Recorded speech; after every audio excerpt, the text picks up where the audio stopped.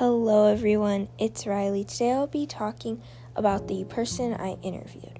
The person I interviewed is Isabella Lopez Garcia. Isabella was born on March 31st, 2008 in Fresno. She is 13 and she was not named after anyone. She has 2 sisters and 1 brother, and then she has her parents. All of them are really funny. She doesn't have a favorite sibling. The places she would like to travel to are Hawaii and Florida. She said if she was a fruit, she would be a banana because they hang from trees. Her best friend is Willow.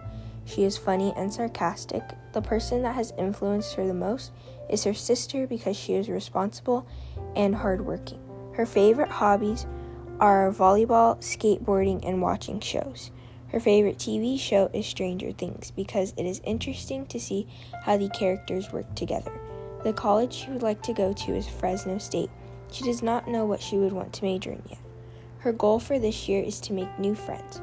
Her goal for life is to try to have a positive attitude.